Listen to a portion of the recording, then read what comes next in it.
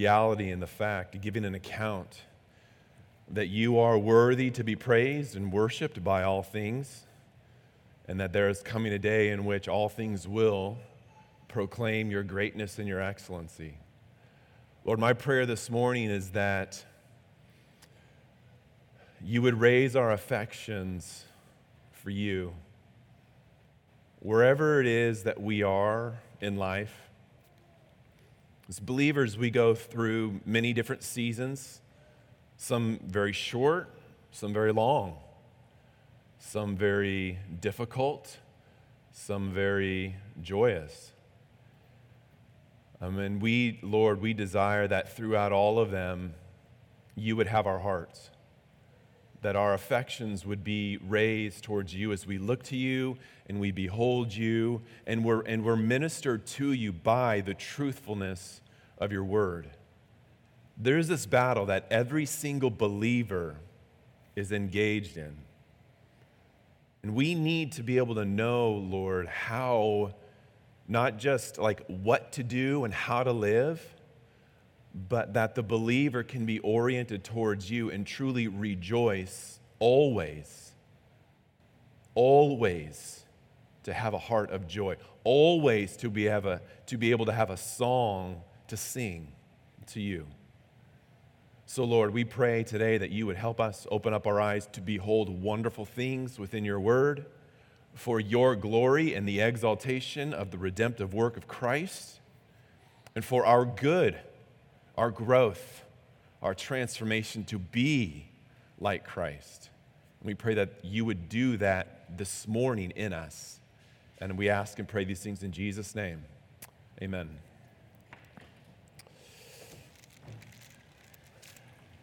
Romans chapter 7 is where we will be this morning, so you can turn there. We're going to be in 7 verses 13 through 25 this morning. This is a passage that has been highly debated and talked about all throughout church history. And so I'm obviously going to give you where I fall on this text and then try to give a biblical exposition as to why I fall where I do on the text, and then try to encourage us in our walk, in our life as believers as we attempt to live out this text. A couple of months ago, actually probably it's closer to about a year ago, I became privy of this Latin phrase called Theologia Viatorum. And if you might be able to figure out what the first word is, theologia, theology. Viatorum is the Latin word for pilgrim. And so it was a term that many of the early church fathers and Reformed Orthodox would use to describe the Christian life, a pilgrim's theology. As a believer, we all need a good pilgrim theology. You don't just need a pilgrim theology, you need a good pilgrim's theology. If you're going to live the way that God wants us to live, calls us to live, is equipping us to live, encouraging us to live, not just outwardly, like with the things that we do and how we spend our money and the things that we watch and how we speak to people and stuff like that, but inwardly as well. You live life as a pilgrim. You need a good pilgrim theology to live life biblically, inwardly, loving the right things, dreaming about the right things, desiring the right things. You know, what we would talk about and what I talk about often is in cultivating the right affections for God, for his kingdom, for his bride, his church, for things of him. We need a good pilgrim theology to help us walk and live outwardly and inwardly the way that God calls us to live and wants us to live. I've been a believer long enough to see, worldviews are not fixed ideas. People's worldviews, they change all the time, sometimes for good and sometimes for bad. You see people who had faithfully served for a long time within the body fall away. You see the failing grow strong. You see the wayward come home. And you see the straight go sideways. How does this happen? How does it happen in the life of a believer where we are so convinced and fixed of a particular worldview, namely like the pursuit of the glory of God and my conformity into the image of His Son is the best possible thing that could happen to me? How do you go from that to drifting and wandering far away to where now you no longer think of God, you no longer value the Scriptures, and the idea of coming to church is like a foreign concept? How do you get there? How does that happen? How do people, I know I'm talking to people in this room that are scratching their head wondering in the lives of their family members and their friends, you claim to be a believer. Why are you doing the things that you're doing? Why are you making these decisions? You know that these things are wrong. And not only do you know they're wrong, you're asking God to bless it. Don't you know that's not how this works? See, we need a way of consistently looking at life and thinking about life as a believer to be able to not just endure and not just persevere, but to grow and to bear fruit through every season of life that God ordains for us. Difficulty, hardship, sorrow, loss, grief, confusion, joy, peace, rest, comfort. We need a good pilgrim theology to walk us through, and I believe that that's what it is that we see in our text today. The pilgrim, we need to remember, we last week in Romans chapter 7, verses 7 through 12, we looked at the role of the law, and we saw that it's good for us. Yes, it exposes our sin, it excites our sin, but it's a good thing that the law is given to us. We need to be able to use it rightly and understand it. And today we're going to begin with speaking about and looking at again the role of the law and how that transitions into this battle that the believer is engaged in as we seek to live a life honoring to the Lord, which will ultimately break into, in Romans chapter 8, the necessity of the work of the Spirit in order to really be able to do that, to live the way that God wants us to live. But I don't want us to forget, as we're looking at the law, we're looking at this battle with sin, which can be very difficult, which we'll see today. I don't want us to forget what it is that we've already seen in the book of Romans. One of the things that needs to be said about a pilgrim theology is, honestly, a pilgrim theology should be entirely optimistic. Not because life is easy and not because life is good and you're always getting what you want, but because God really does rule and He really does reign and He really is always good and He really is always wise and powerful and sovereign over all things. That is where the Christian optimism comes from. Not because we look around and everything is great and we're getting what we want and life is smooth and easy, but because God rules and reigns, and that can never change, even in the midst of the difficulty that we face. God is infinitely good, trustworthy, wise, and sovereign. And we want to remember that, what He has declared for us. We're justified. We are righteous. We are forgiven people. You got to hold on to that stuff when you're really going through the grinder and you're really struggling trying to make sense out of what it is you're experiencing and where you are in life. He has firmly made these divine declarations that do not change based upon your circumstances. They are firm, they are true. The pilgrim has to know these things in order to then be able to bear fruit and grow and still want to glorify God and still pursue Him and His kingdom, even when your life is falling apart. Which it does at times. And guess what?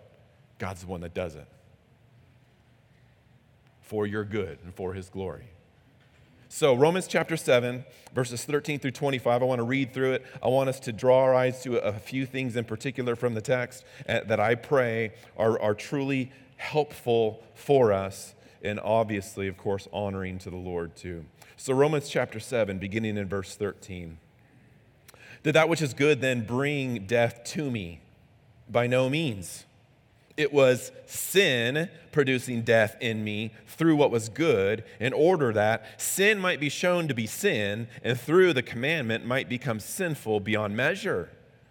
For we know that the law is spiritual, but I am of the flesh, sold under sin. For I do not understand my own actions, for I do not do what I want, but I do the very thing I hate.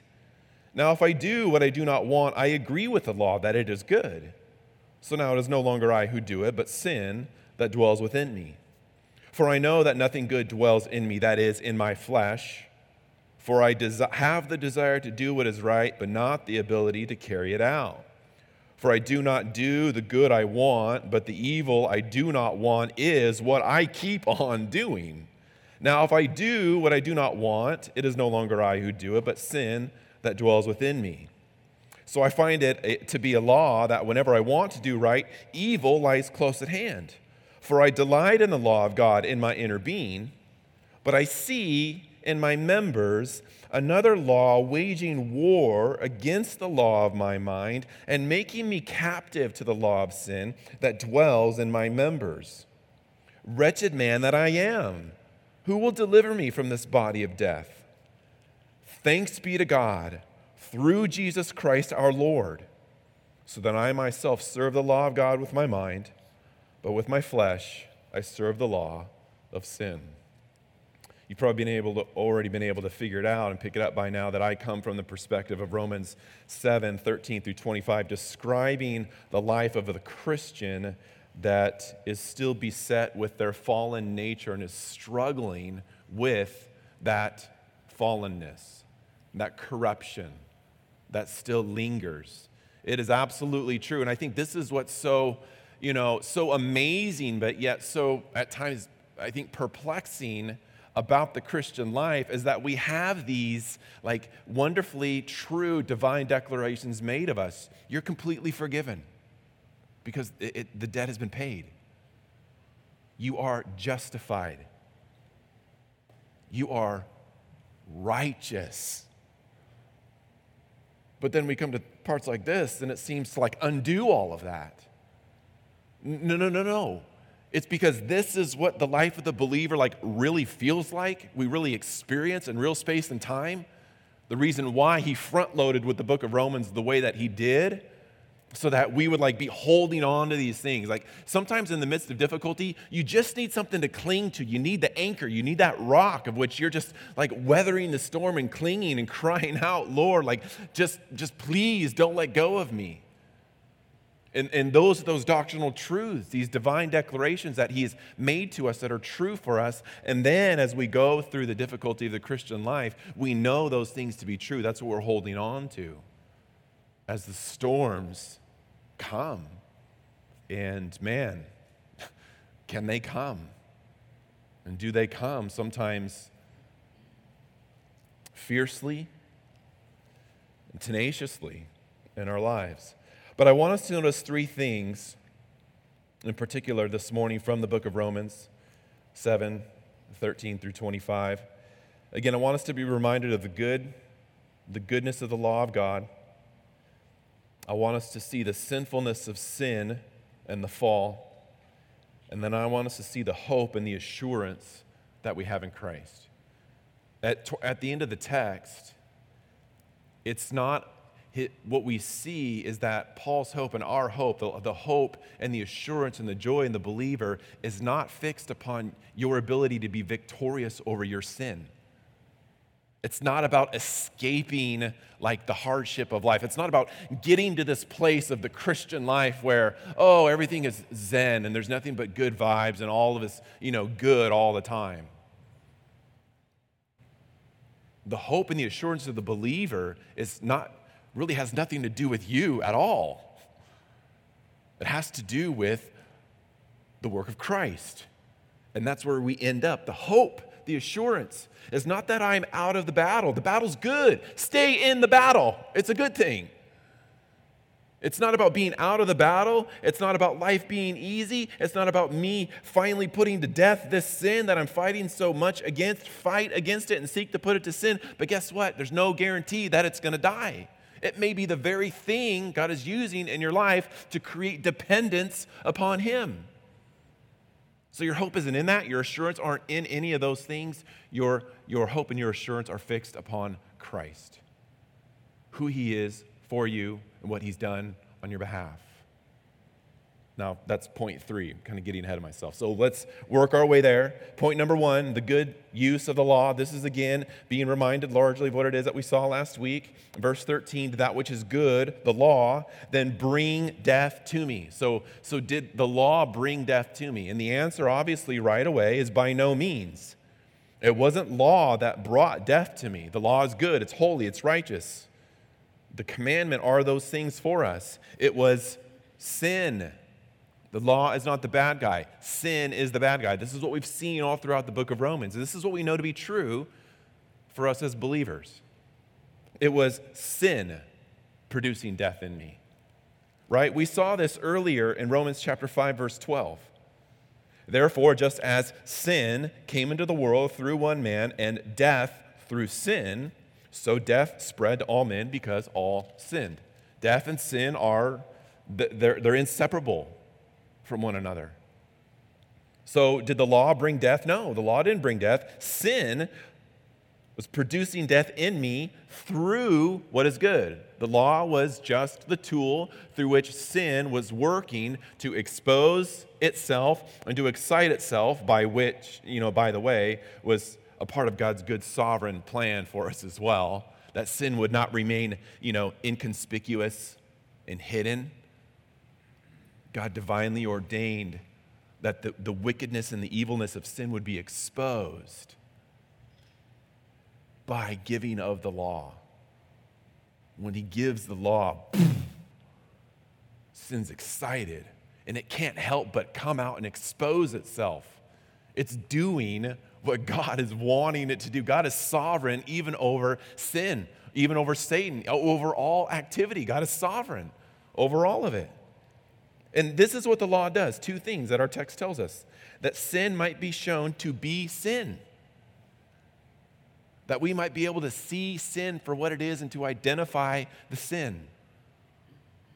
I tell you what, I would much rather come upon a rattlesnake that's lying in the path, that's rattling its rattle, than one that's not.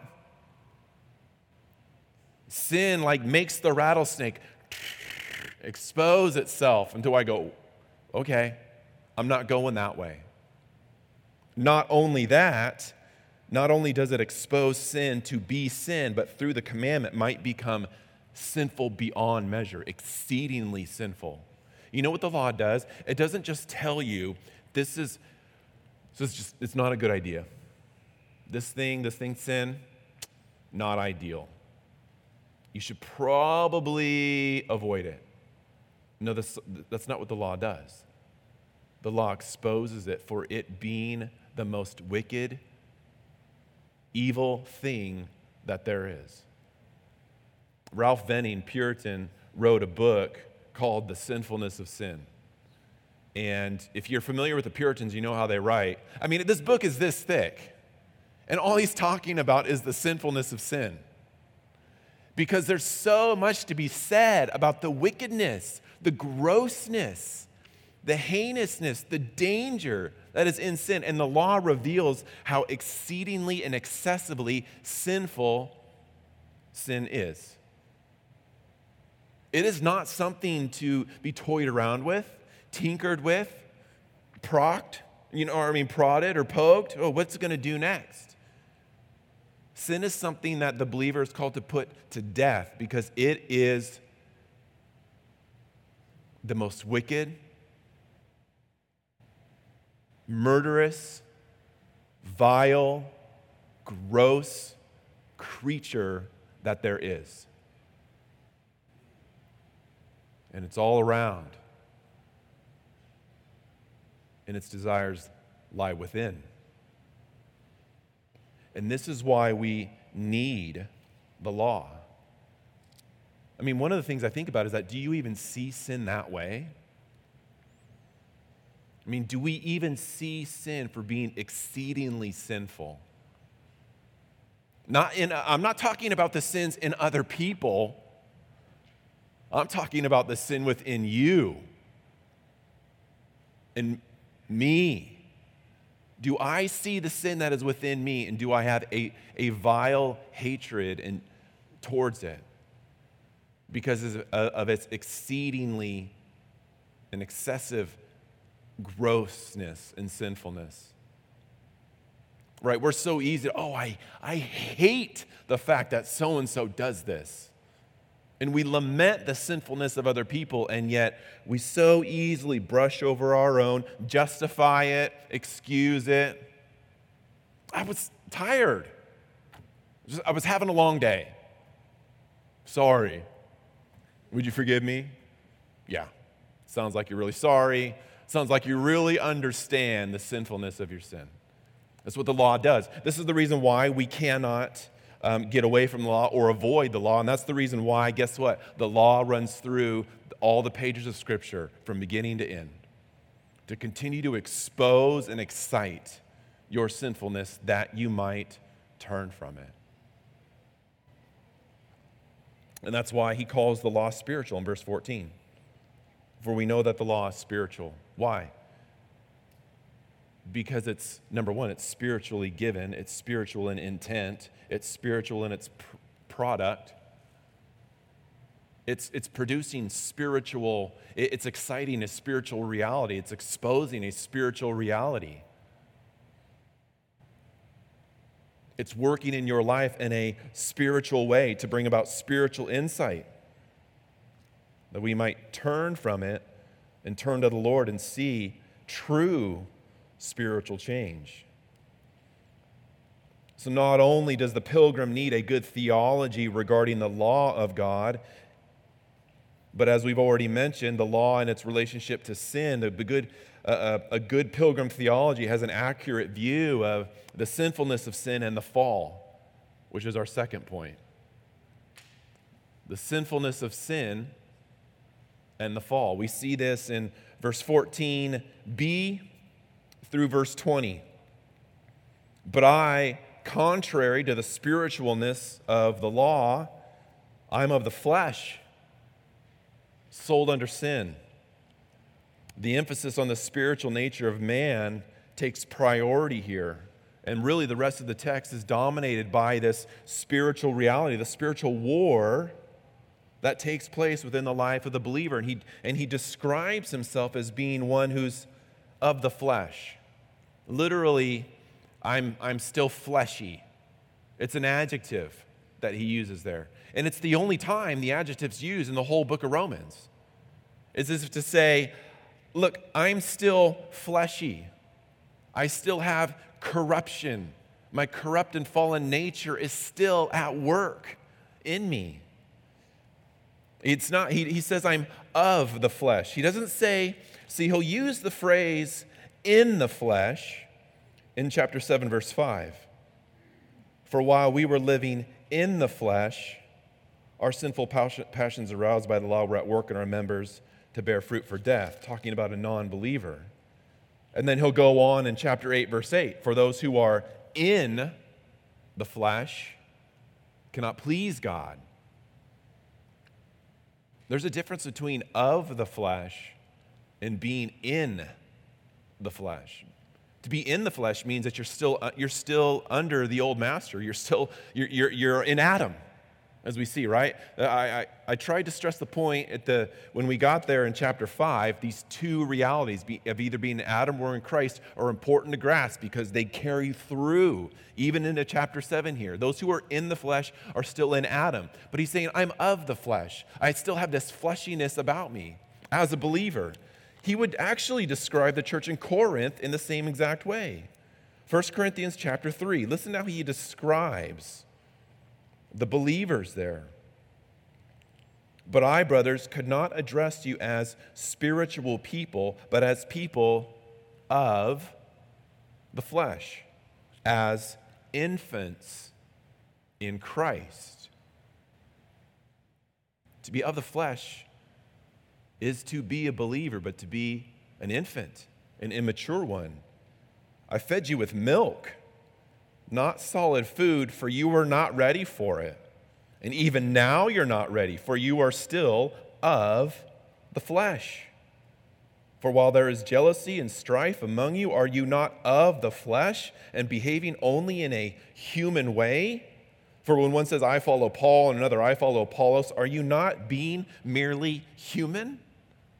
Isn't this, yes, church in Corinth, y'all got some major problems. You guys got issues, for sure. That's the reason why he's writing the letter, to help them. He loves them. He loves the believer that is of the flesh, an immature Christian, a church that is struggling with things that are behaving in a human, worldly way of thinking and evaluating life. Paul, man, that's my dude. Paul, Apollos, he's way better. And we do the same thing today, right? Oh, MacArthur, he's my guy. Love it. MacArthur? I'm talking about Sproul, dude. No, both of you guys are crazy, man. It's all about Spurgeon.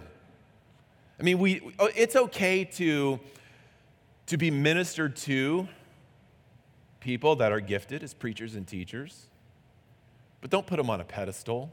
I don't think none of them would even want you or I to be doing that. You know what that is? It's a sign of immaturity. It's a sign of fleshiness. To exalt anybody or anything over Christ is it's silly. It's how he addresses the church in Corinth. And it's how he talks about his fleshy nature. We can hear the lament of his fallenness that lingers even after as Christ has bought him. We see this in verses 15 through 20. I don't understand my own actions. For I do not do what I want, but the very thing I hate. These are the things I do. Look, there's no hating. If you're not a believer, you're not even thinking or speaking this way. There's no, I hate these things, but I do them. And the things that I really do want to do, I don't do those things. The believer is the one that's caught in this struggle, this turmoil. I don't understand my actions. I got to tell you, dude, I'm there. Sometimes I'm like, Earth to Nick, hello. Why did you do that? Why did you say that? It was like you just got poked and bleh. What came out of me was my fleshiness, my corruption. I'm imagining that happens to you guys as well. I do the things I don't understand. What I do. I don't do what I want. I do the very things that I hate. Like I hate those things that I was ashamed of, at one point. That was bearing fruit for death, as we saw earlier in chapter 7 and later in chapter 6. Things that I'm ashamed of. What? I still do those things. Now, if I do what I do not want, I agree what? With the law, that it's good. Why? Because it's still showing me, oh, bro, you got a ways to go. How long you been walking with the Lord? 20-some years? Who do you think you are? Do you not know that there is still this fleshiness about you? Have you forgotten? Oh, why don't you go ask your wife? Why don't you go ask your kids? They'll remind you because they see. We do such a good job. We come to church. We all got our smiles on. And I'm not saying that any of that stuff is fake or any of it's bad. But are we really being like honest with ourselves in the struggles that we have? Confess your sins to one another. Isn't that what the scriptures tell us to do? We still struggle with this fleshiness, our corruption, our nature. And I agree with the law that it's good. because it's continuing to tell me, you're not perfect. You're not righteous in and of yourself. The law continues to expose me. And that's the reason why I should embrace it and read it.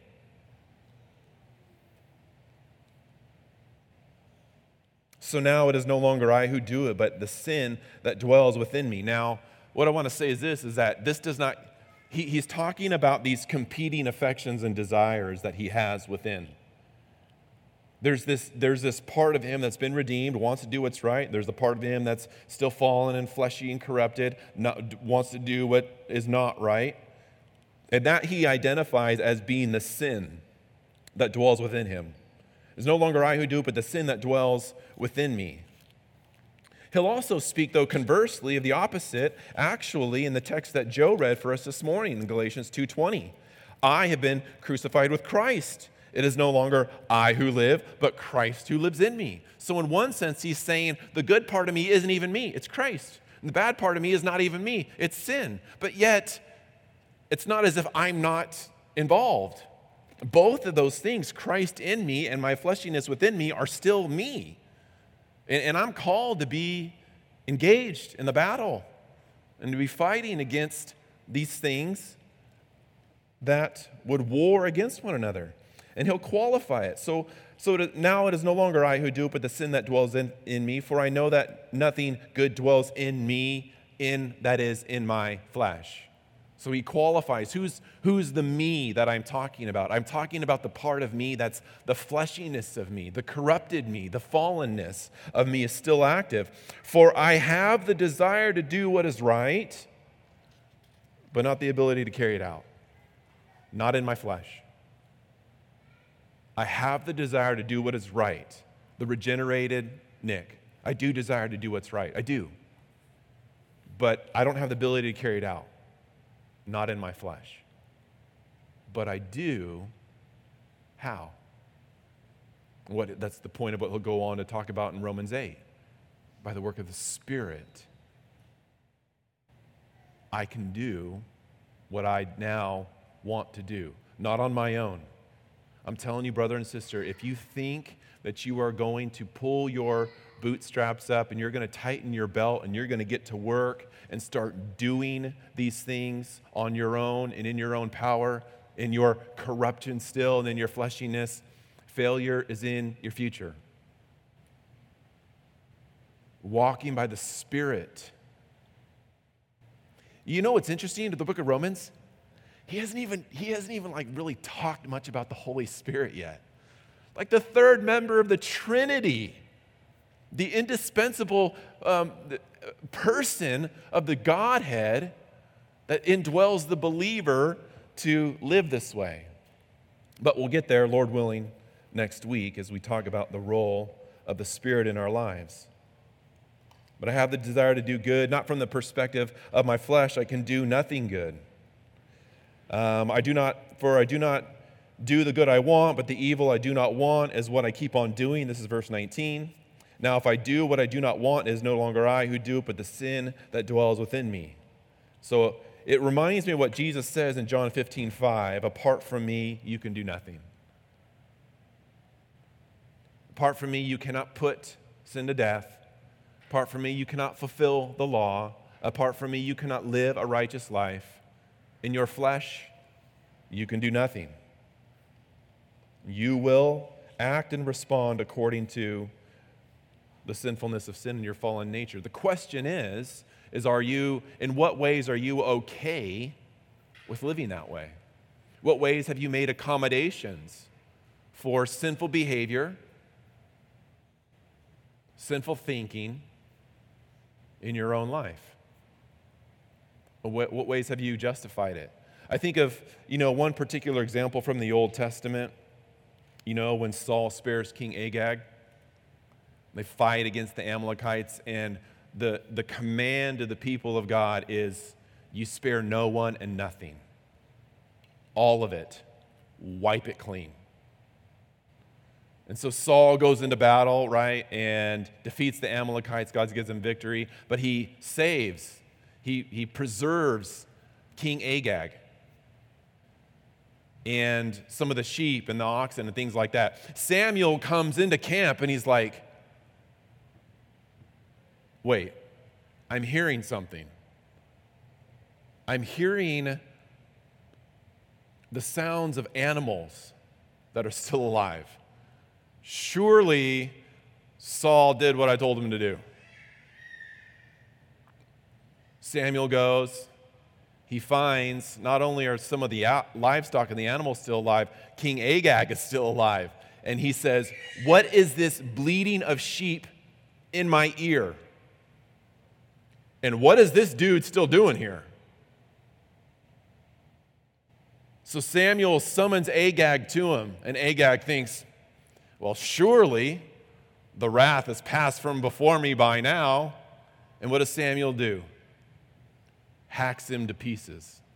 There will be no sin within the camp. There will be no foreigner among the people of God. And he wipes it all clean. It's this picture of how the believer should view sin in their own life. In what ways have you made accommodations for the enemy in the camp? And I'm talking about myself. I've said this lots of times. Who is the first person that hears the sermon? Me. And I'm thinking to myself, Nick, in what way? Where's Agag? Is he still around? Man, I take the sword of the Spirit and hack that dude to pieces. Is that how you feel about your sin? I'm trying to ask a genuine question. Is that how I feel about my sin? Yeah, I'm in the battle. I can't say, oh, it's my flesh. It's not really me. It's the sin living within me. Yes, it is you. And put it to death. And are you even aware? Are we even aware? Okay, let me ask you this. Are you even open to being told by another loving brother or sister in Christ where you're sinning? For them to go, here's the sword. You got something to do. You don't know me. Don't judge. No one can judge me, right? Do you hate your sin so much that you are actually open to the loving ministry, correction, admonishment, rebuke, however you want to put it, in whatever form it comes, by a loving brother or sister of Christ is saying, you need to take care of this? There's another interesting story. I don't have time to tell it now, but in Numbers 25, if you're familiar with Phineas and his zeal for the Lord, that's a great one too. Got to read that, Numbers 25. But are we aware a good pilgrim has a good theology regarding the sinfulness of their sin, their fallen nature that continues to remain, but also, thirdly, lastly, the hope and the assurance of the deliverance in Christ. You see this in verses 21 through 25. I find it to be a law that I want to do right, evil lies close at hand. I believe he's talking about law here in the sense of, I just find this to be a spiritual truth and principle. This is just the way that life is for the believer. Man, you just gotta settle in and know that this world is not your home. You need a good pilgrim theology. I find this to be a law that when I want to do right, evil lies close at hand. They're competitors. There's no getting away from it. For I delight in the law of God in my inner being. You see how he continues to return back to the law? The law, right? The law is good and holy and righteous, verse 12. The law is spiritual, verse 14. I agree with the law that it's good, verse 16. For I delight in the law of God in my inner being. Do you delight in that which exposes your weaknesses?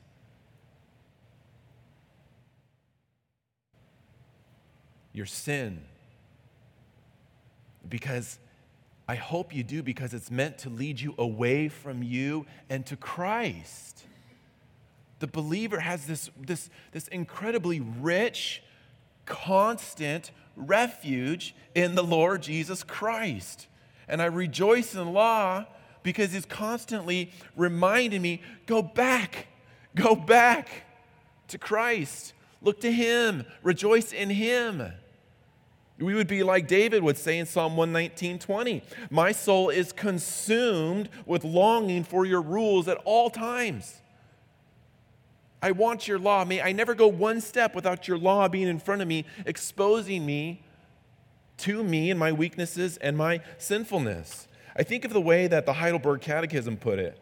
Heidelberg Catechism, question 115. Why will God then have the 10 Commandments still so strictly preached, since no man in this life can keep them? Answer. First, that all our lifetime we may learn more and more to know our sinful nature and thus become the more earnest in seeking the remission of sin and righteousness in Christ. Likewise, that we constantly endeavor and pray to God for the grace of the Holy Spirit, that we may become more and more conformable to the image of God till we arrive at the perfection proposed to us in the life to come. I rejoice in the law. I love the law because it's helping prepare me for eternity. It is recalibrating my affections, if you will, to where they need to be, upon him, upon things of him. But he says, I delight in the law of God in my inner being, right? He's talking about the part of him, the immaterial aspect of him that is the regenerated him. But then he's talking about, but I see in my members another law waging war against the law of my mind. So in my inner being, the law of my mind, these two things are spoken of as being synonymous in here. My inner being, my mind, the regenerated, immaterial inner aspect of me, and it's waging war. Another law is waging war against the law of my mind, the law of my inner being. And it's making me captive. It's seeking to capture me, to subdue me to the law of sin that dwells in my members. Remember, this is what we talked about in chapter 6, verse 14. Sin will have no dominion over you. You can't go back to being under the old master. You can't go back to being in Adam if you're in Christ. It will have no dominion over you, since you are not under law, but under grace. But what did he say before that? Let not sin, therefore, reign in your mortal body to make you obey its passions. You can never go back to being in Adam, but sin will still seek to reign in your life and ruin you. And that's the war that he's talking about in 7:22 and 23. It's this constant aggressive pressure from my fallenness and my corruption to make me captive. It seeks to reign in me, to captivate my thoughts, my desires, my actions, my words. Sin it's aggressive, and it's sneaky. We used to tell kids when we were doing youth ministry all the time, Satan doesn't tempt you with broccoli. He knows you don't like it. He's going to tempt you with something that you want, that appeals to the fleshy, corrupt aspect of you. Ice cream, brownies. Pick your poison. See, I remember this war being waged. It cannot have dominion, but it is seeking to reign. And then he comes to the end here. Where's my hope? Victory over sin in my life. Putting everything to death. Being like Christ. Those are good things. We should be pursuing those things. But that's not where his hope and his assurance is. His hope and his assurance is based upon what Christ has already done and who he already is in Paul's life and these decrees that he's made. You're forgiven. You're righteous. He'll get in chapter 8, right? Adopted. Beloved sons and daughters. 1 John chapter 3, verse 1. See what kind of love that God has given to us, that we should be called children of God, and we are. That's the mind blow for the believer, is like, I do things that I don't want to do. There's this competition, and yet God still, every day, still speaks so graciously and kindly to me. His mercies are really new every day. Oh, yes. And they never went anywhere. You just went off to sleepy land. But he never sleeps, and he remains consistent, and he pours out his saving grace upon his children consistently. Oh, wretched man that I am, who's going to deliver me? You see where he puts himself in a position of need? Who's going to deliver me? I can't do this. I can't do what you want me to do. Who's going to deliver me? Thanks be to God through Jesus Christ our Lord. Guys, he's our Lord. He's King, victorious. He's already won. Thanks be to him, because he is the Lord. He's already conquered death, defeated sin, all of that on our behalf. So then this is a lot for the believer. I myself serve the law of God with my mind in the regenerated inner man of me, but in my flesh, the fleshiness, the corruptionness of me, I still serve the law of sin. And they're always going to be at war with one another. But my hope is not in the deliverance from the war. My hope is in the one who has already won the war, in the Lord Jesus Christ. So I think of a couple things that I'm reminded of from this text. War is constant. For the believer, the war is constant. Worship is hard. Weakness is being created in my life. And my will is being transformed to be like his. The war is constant for the believer. You need a good Pilgrim theology. The war is constant. Pilgrims know that worship is going to be difficult. Pilgrims know that weakness is being exposed and created in their life, and that's good. Because in our weakness, he's strong. And our wills are being transformed. As a pilgrim, you should be able to say more and more, yeah, I want to do what's right. I desire to do what's right.